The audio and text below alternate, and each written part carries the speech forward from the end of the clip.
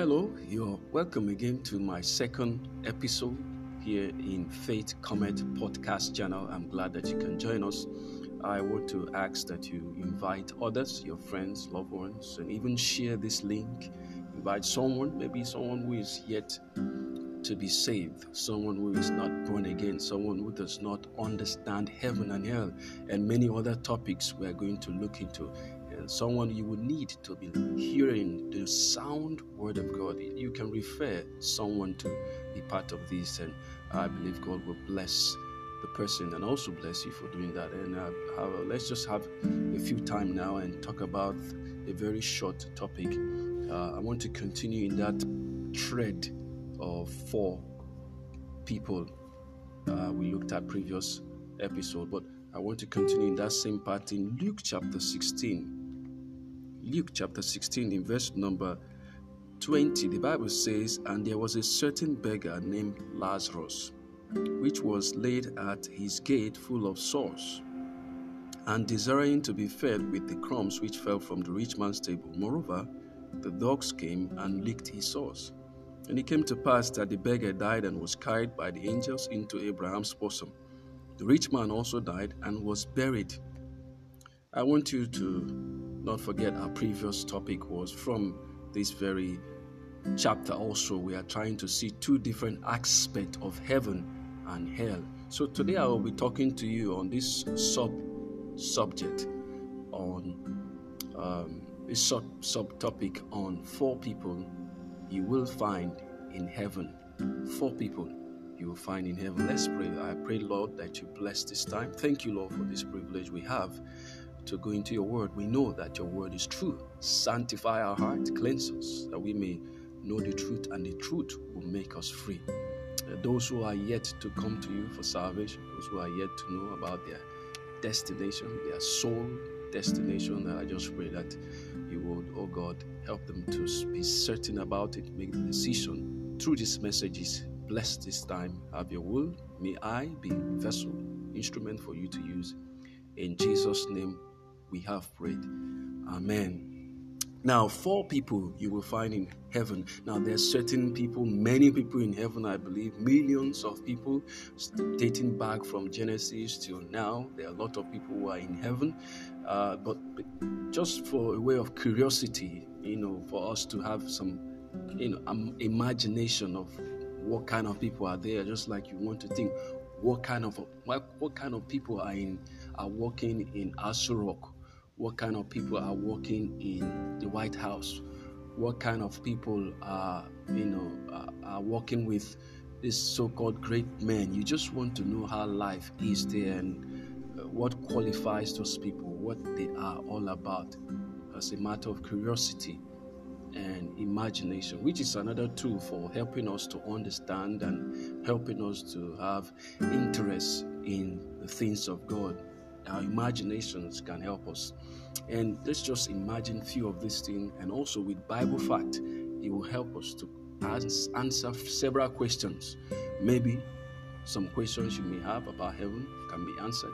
If you have other questions, you can just ask, drop a comment, maybe contact us. If you have a link somehow to meet us, we'll be glad to answer all your questions. But let's go on. Four people you will find in heaven. What kind of people are these? Here we see, first of all, there was a beggar who died. The Bible says he was carried by angels into Abraham's bosom. Just to read the after effect of when he died, where did he go? What happened after? Verse number 25, the Bible says, "But Abraham said, Son, ye remember that thou in thy lifetime receivest the good things, and likewise Lazarus evil things, but now he is comforted, and thou art tormented." So we see two aspects of heaven and hell. The place where Lazarus was a place of comfort.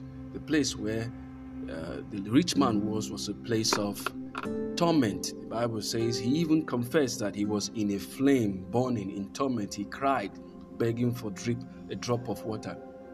So, heaven is a place of comfort, a place of peace, a place of renewing, a place of joy, a place where God's presence is fully dwelled, a place where there is no need for all these sores that Lazarus had.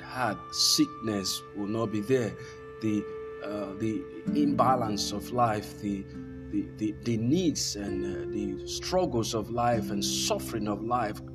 Lazarus could not afford basic amenities. All he had was sores all over his body, begging for crumbs. All he had as companion and relatives and friends was dogs coming to lick his sore. So heaven is a place of comfort, fellowship, a place of joy, a place of fulfillment, a place of abundant supply. Everything you need will be there. A place where everything you have wished for. So in fact, it is known as paradise. Now, the very chapter Jesus used in Luke chapter 16, this very story, it shows the time frame of God's plan. At that time, heaven, nobody, whether it was the Old Testament saints that were saved, born again children of God from the Old Testament, dating back from Genesis till now, till that time, all those who were saved, who believed in Jesus, who were God's faithful, righteous people, they did not go to heaven. They had a place in a separate compartment in hell known as Hades. There were two compartments. One was a place of comfort, the other was a place of torment.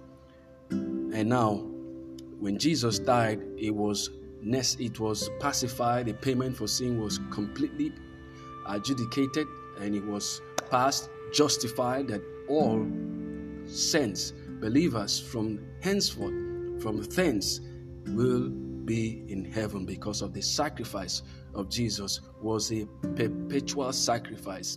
His blood, efficacy of his blood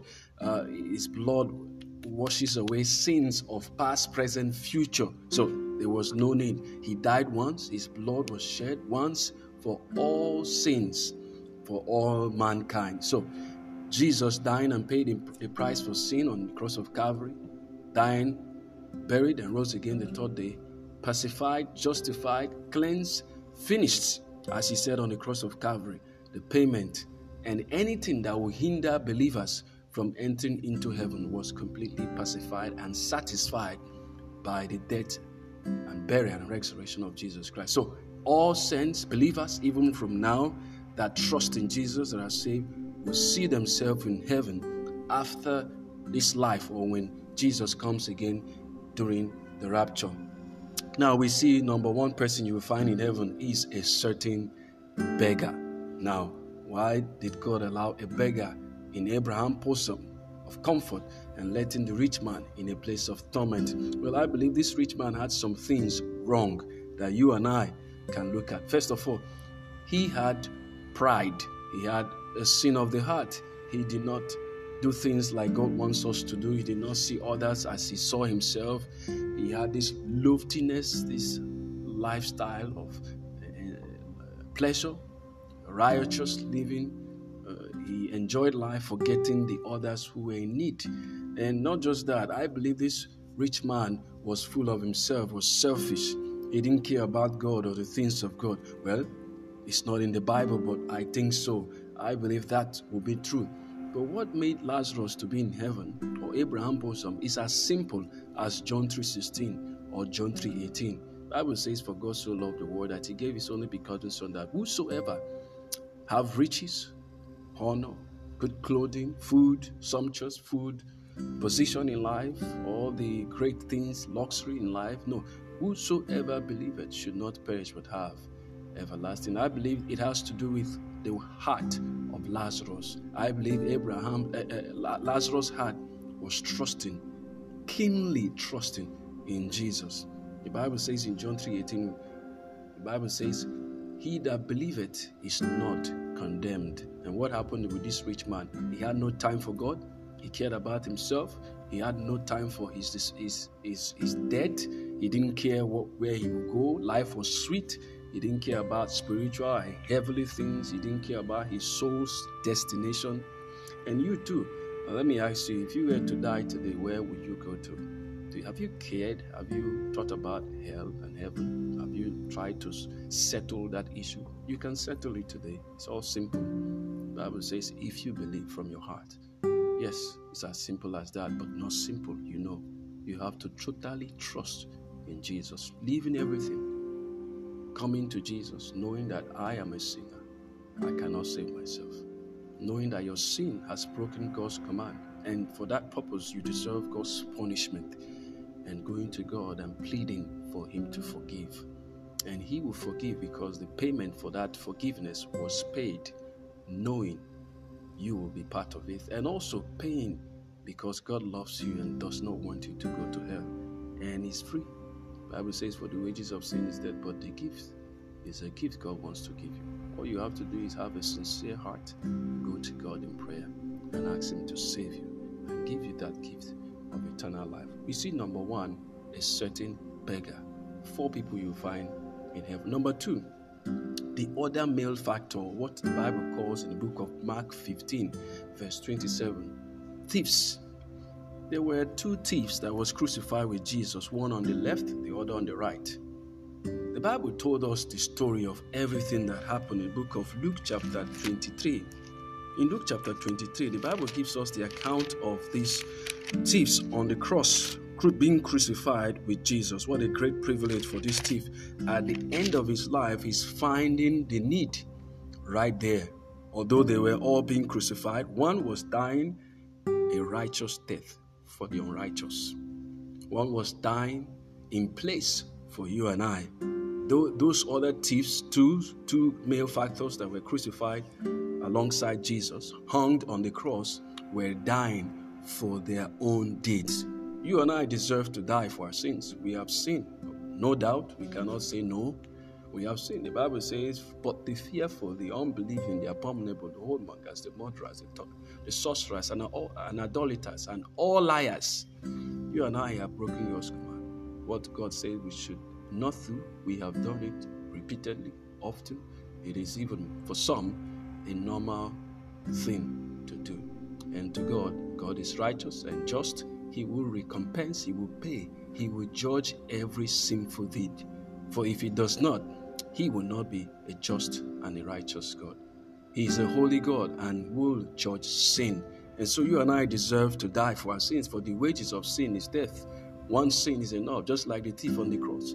They were being crucified for their crime, their wicked crime against humanity, against the society, and against God also. We deserve the wages of our sin. But there's something about these thieves, these people, these 2 men that was crucified alongside Jesus. In Luke chapter 23, verse number 29, the Bible says, and one of the male factors which were hanged rallied on him, saying, if thou be Christ, save thyself and us. But the other, answering, rebuked him, saying, dost not thou fear God, seeing thou art in the same condemnation? And we indeed justly, for we receive the due reward of our deeds. But this man had done nothing amiss. Verse number 42. And he said unto Jesus, Lord, remember me when thou comest into thy kingdom. And Jesus said unto him, verily I say unto thee, today thou shalt be with me in paradise. So where is Jesus as we speak? As you hear me, where is Jesus today? In paradise, or in heaven, where God's throne is, where God's presence physically dwells, where the angels sing glory, glory to the name of the Lord, where God sits in His heavenly throne. The Bible says the earth is His footstool. Heaven is the house or the temple where God dwells. And there Jesus is, and there the thief Jesus promised will be with Him. Now, a thief is in heaven, whereas pastors, prophets, men of God, GOs will be disappointed that day. They will see themselves in hell. Jesus will profess to them, I never knew you. Why will a thief? What happened? Why didn't Jesus reject this offer of letting a criminal, a thief, into paradise or heaven? It's because, like I said, salvation, to be born again, to be a child of God, it's not about the outward, it's about your heart. The Bible says, for with the heart man believeth unto righteousness, and with the mouth confession is made unto salvation. And let me point out some few things about this thief. His confession is important to us. What was his confession here? Number one, he agreed he was guilty. Do you agree you deserve the punishment, the payment for your sins? If God was to judge you as you hear me right now, where do you suppose you will be? Well, I believe you know the answer. Secondly, in the confession of this thief on the cross, he accepted his punishment. Not that I'm guilty, but he also accepted that the way, in the manner by which justice was passed to him being crucified on the cross was a due, was important, was a just and fair judgment. Do you know hell is a just, fair judgment for whoever finds himself there? Yes, we deserve even worse. Secondly, this thief's confession, the third is that he adjured the Savior. The word adjured means to entreat, like an advocate, like a counselor adjured a judge to want to plead, to stress, employ, beg, pray, to ask honestly, sincerely a request for something. And this thief on the cross requested the kingdom of heaven. Remember me when thou comest in thy kingdom. Would you like Jesus to answer your request? The Bible says in Romans 10 verse 13, for whosoever shall call upon the name of the Lord shall be saved. Why don't you, like the thief on the cross, call, adjure, plead, beg, and ask God and entreat him from your heart sincerely and say, I know I deserve what I have received. Even I deserve hell. But today I want you to have mercy. The Bible says in Titus 3:5, not by works of righteousness, which we have done, but according to his mercy, he saved us. According to what? His mercy. Not according to our works, not according to our righteousness, not according to the deeds that we can do, not according to the good things we may think that day we will show to God and say, look at the things we were able to do. And please, there are many good things and there are little bit, not much bad things. So please, let me into heaven because I did all this. It's not about our deeds, for our deeds are evil. The Bible says, in fact, book of Isaiah, that our righteousnesses are as filthy rags before God. So what can we give that can equal God's righteousness? We are not perfect. For all have sinned and come short of the glory of God. We are not righteous enough to meet God's standard. We cannot pacify or satisfy God's demand when it comes to doing the right thing. We do the right thing today and then we find ourselves doing something wrong. So we cannot keep the commandment perfectly. And so this thief on the cross has realized his failure. He is helpless. He's hopeless by his lifestyle. Whether you're a pastor or not, just like this thief, we deserve God's judgment and payment. We have sinned. We cannot be able to repay or even restitute anything that would outweigh our sin. Sin is sin, whether small, and it must be paid by death and going to hell. We thank the Lord that he paid. Like he said on the cross, it is finished. I believe this thief understood that statement was powerful. It was based, is a statement that a judge gives a judgment from the judge, ruling that yes, he is guilty, but because of the blood of Jesus Christ, he has been justified, cleared innocent from every harm or the offense of the law. We see, first of all, that there was a certain beggar in heaven. Secondly, we see a thief in heaven, in paradise with Jesus. Third, fishermen. The Bible tells us in the book of Luke chapter 10, verse number 18, the Bible says, and he said unto them, I beheld Satan as lightning fall from heaven. Behold, I give unto you power to tread on serpents and scorpions and over all the power of the enemy, and nothing shall by any means hurt you. Notwithstanding, in this rejoice not. Don't rejoice in all these things. You are able to cast out demons. Satan is subject. You're doing great, powerful wonders in the sight of men. Jesus said, in all of this, that's not so much important. Notwithstanding is good, But there's something that is more rather important than these things. In verse number 20, it says that the spirits are subject unto you, but rather rejoice, because your names are written in heaven. These were fishermen. They had nothing. Book of Acts chapter 4 verse 13. The testimony of those who heard Peter preach, they said they were unlearned. To be unlearned means they had no formal education. They were what you would liken today illiterates, unlettered. No one taught them formal writing and reading. They were fishermen.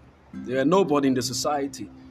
Also, in that Acts chapter 4 verse 13, the Bible says they were ignorant according to the testimony of the people. These people were not so much the most important in the society, first-class people.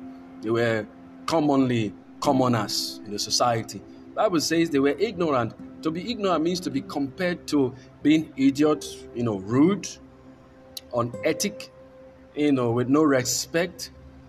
But their names were written in the book of heaven, book of life. Is your name in the book of life? How can you have your name in the book of life? Let's go back to the same fact. John 3:16, for God so loved the world that he gave his only begotten son, that whosoever go to church, that whosoever fast and pray, that whosoever live his own righteous life, that whosoever is able to live a sinless life is totally scam and disappointing that many people believe that they can do such. They can keep the commandment perfectly. Well, you and I know it's just a make-believe. It's sham. It's a scam. It's 419 for you to believe that you can keep God's commandment perfectly. The truth is that you and I cannot be perfect. You and I cannot. That's why the Bible says that whosoever believe it. Yes, believe it. How can one believe? From your heart. The Bible says in Romans 10 verse 9, if thou shalt confess with thy mouth the Lord Jesus, and shalt believe in thy heart that God has raised him from the dead, thou shalt be saved. Thou shalt be saved. Thou shalt not steal.